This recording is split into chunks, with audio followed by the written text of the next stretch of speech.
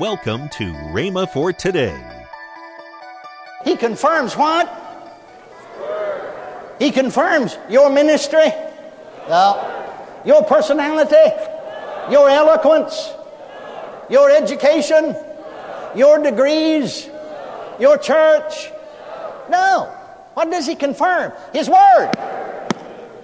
How does he confirm it? With signs. Woo, glory. Following. Not going ahead of them. Following it.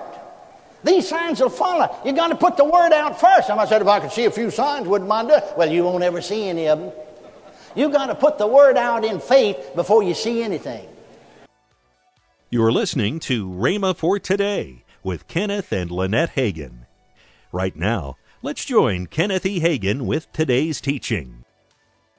I want you to open your Bibles with me. I could quote it, but I want you to open it so you'll be sure and get it. To the 16th chapter of the Gospel according to St. Mark. The 16th chapter of St. Mark. Now we all believe the Great Commission. He said unto them, Go ye into all the world and preach the gospel to every creature.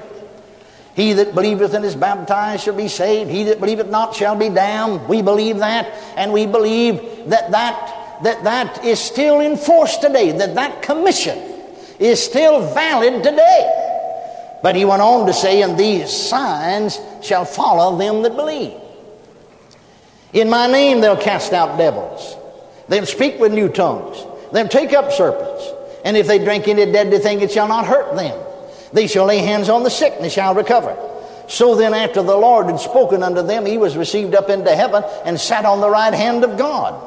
And they went forth and preached everywhere, the Lord working with them. Now, how did he work? We said Jesus Christ is the same yesterday, today, and forever. When he was here on the earth, he was working miracles and healings in person. Now, he's not here in person today, but he's still the same every day. And he's working with us just like he worked with them. The Lord working with them, doing what? Confirming the word. Woo, glory. Not confirming some preacher. Not confirming some personality. Confirming the word. Confirming the word with signs following. Remember the last church I pastored? I was reading this one day, got stirred up about it, began to fast and pray and wait on God. Now, Lord, I said, things are comfortable in our church. Got no reason in the world not to be. I'm living in the best parsonage I ever lived in. I'm getting the most money I ever got. Everything's fine. Church is growing. Sunday school's growing. Money in the church is fine. Got every reason in the world to be satisfied. Few people are getting saved. Few people being baptized in the Holy Ghost. Few folks being healed along. And in fact, in 12 years of pastoral work, we never did bury one single church member. Not a one. Not a one. We had 80-some-odd-year-old people healed of terminal cancer. Praise God. Now, he confirms his word. How did you get those people healed? That's God. I just went into the home, climbed up in the bed with him if he's a man, and laid down by the side and just kept putting the word in him. I've read the word to him all night long. All night long.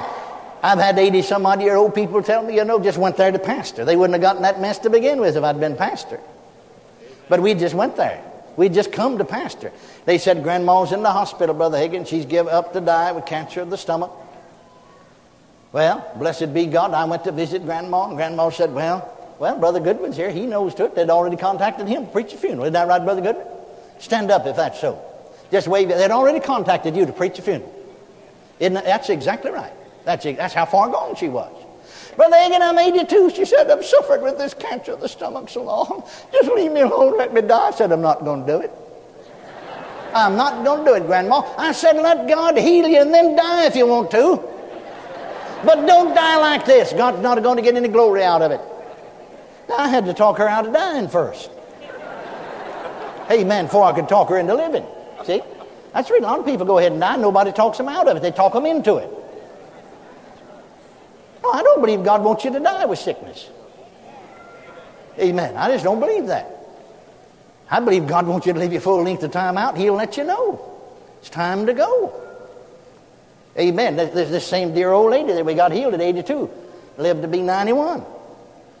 And I inquired about it. Be sure I'd taught her well. He confirms his word, you see. I inquired, how'd Grandma die? They said she didn't get sick. No. Said she just told him it's time for me to go home. Sitting in her rocker, she said, "There's Jesus, goodbye," and took off. Glory to God. Glory to God. See, we'd taught her 9 years before, you see. Now, he confirms, what I want to establish with you, he confirms what?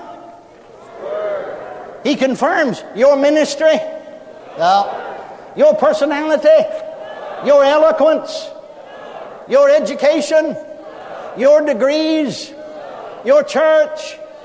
No. What does he confirm? His word. How does he confirm it? With signs. Woo, glory. Following. Not going ahead of them. Following it. These signs will follow. You got to put the word out first. Somebody said, if I could see a few signs, wouldn't mind doing it. Well, you won't ever see any of them. You got to put the word out in faith before you see anything. Amen. Are you listening to me? And then the signs will follow the word. So I said to the Lord, Lord, things are happening in my church all right, but it seems to me as I read Acts 16 that everything's not happening it ought to happen.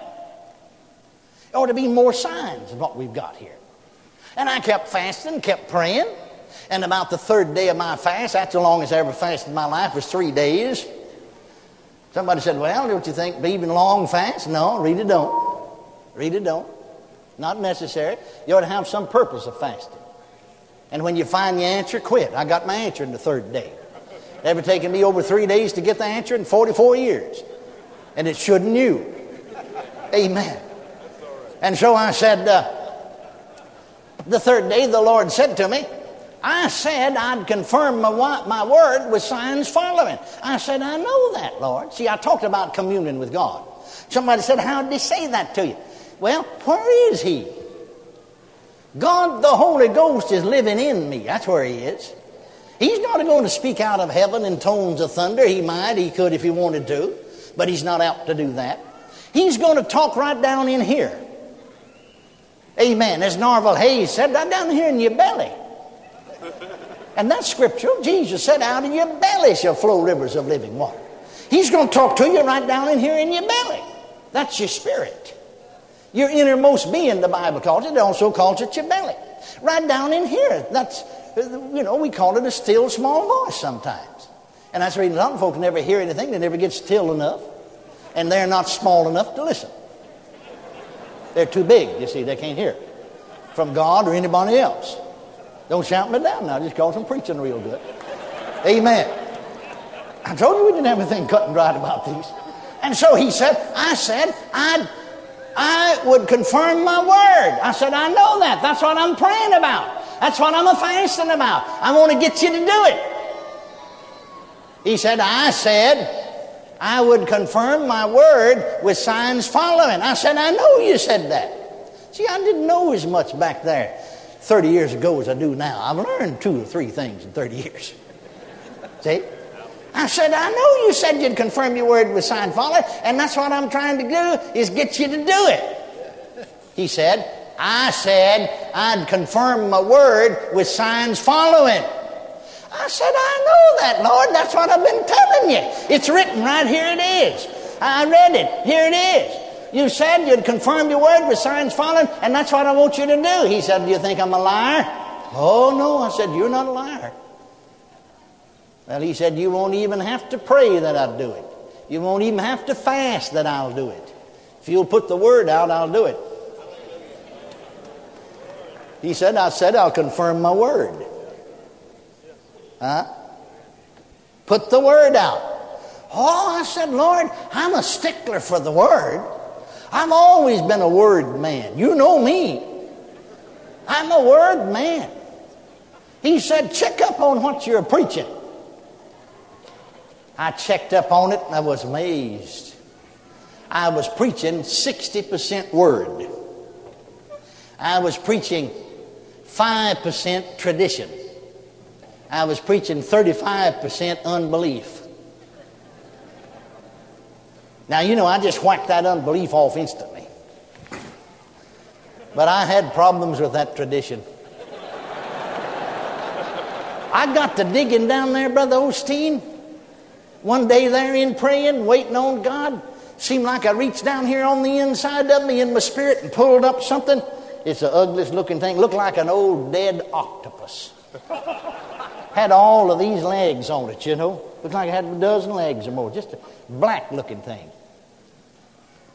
When you get into the spirit, it's hard to describe things in the natural, but I had that kind of a spiritual experience. I reached down inside me and pulled that thing out. I was laying everything out on the altar, all my motives, why I want to do this. Did God put that in there? Is that just my own self? And I got down to this, and I pulled that thing up, and I looked at that thing. I said, "My, that's an ugly. What in the world?" And I laid it on the altar because I was putting everything on the altar. I said, "What in the world is that?" Now, I'd been out of the Baptist church for 11 or 12 years. He said, "That's some of your old Baptist tradition still down in there." That's what he said. I had to leave it laying on the altar. You got to get rid of it before the word will work. And then I got down to something else. It didn't look so ugly. It looked a little prettier. But it looked sort of like a tin can. See, a tin can, if it's not rusty, it's bright and shiny. And this was bright and shiny. Tin can. That's sort of what it looked like. And I lifted that thing up, down in here, got it out of me. And I said, "What in the world is that?" He said, "That's some of your Pentecostal tradition." I had to put that on the altar. Amen. And in my church, I like to try things out and prove them out. And I began to, in my church, leave off tradition, cut that doubt and unbelief out, and preach more word.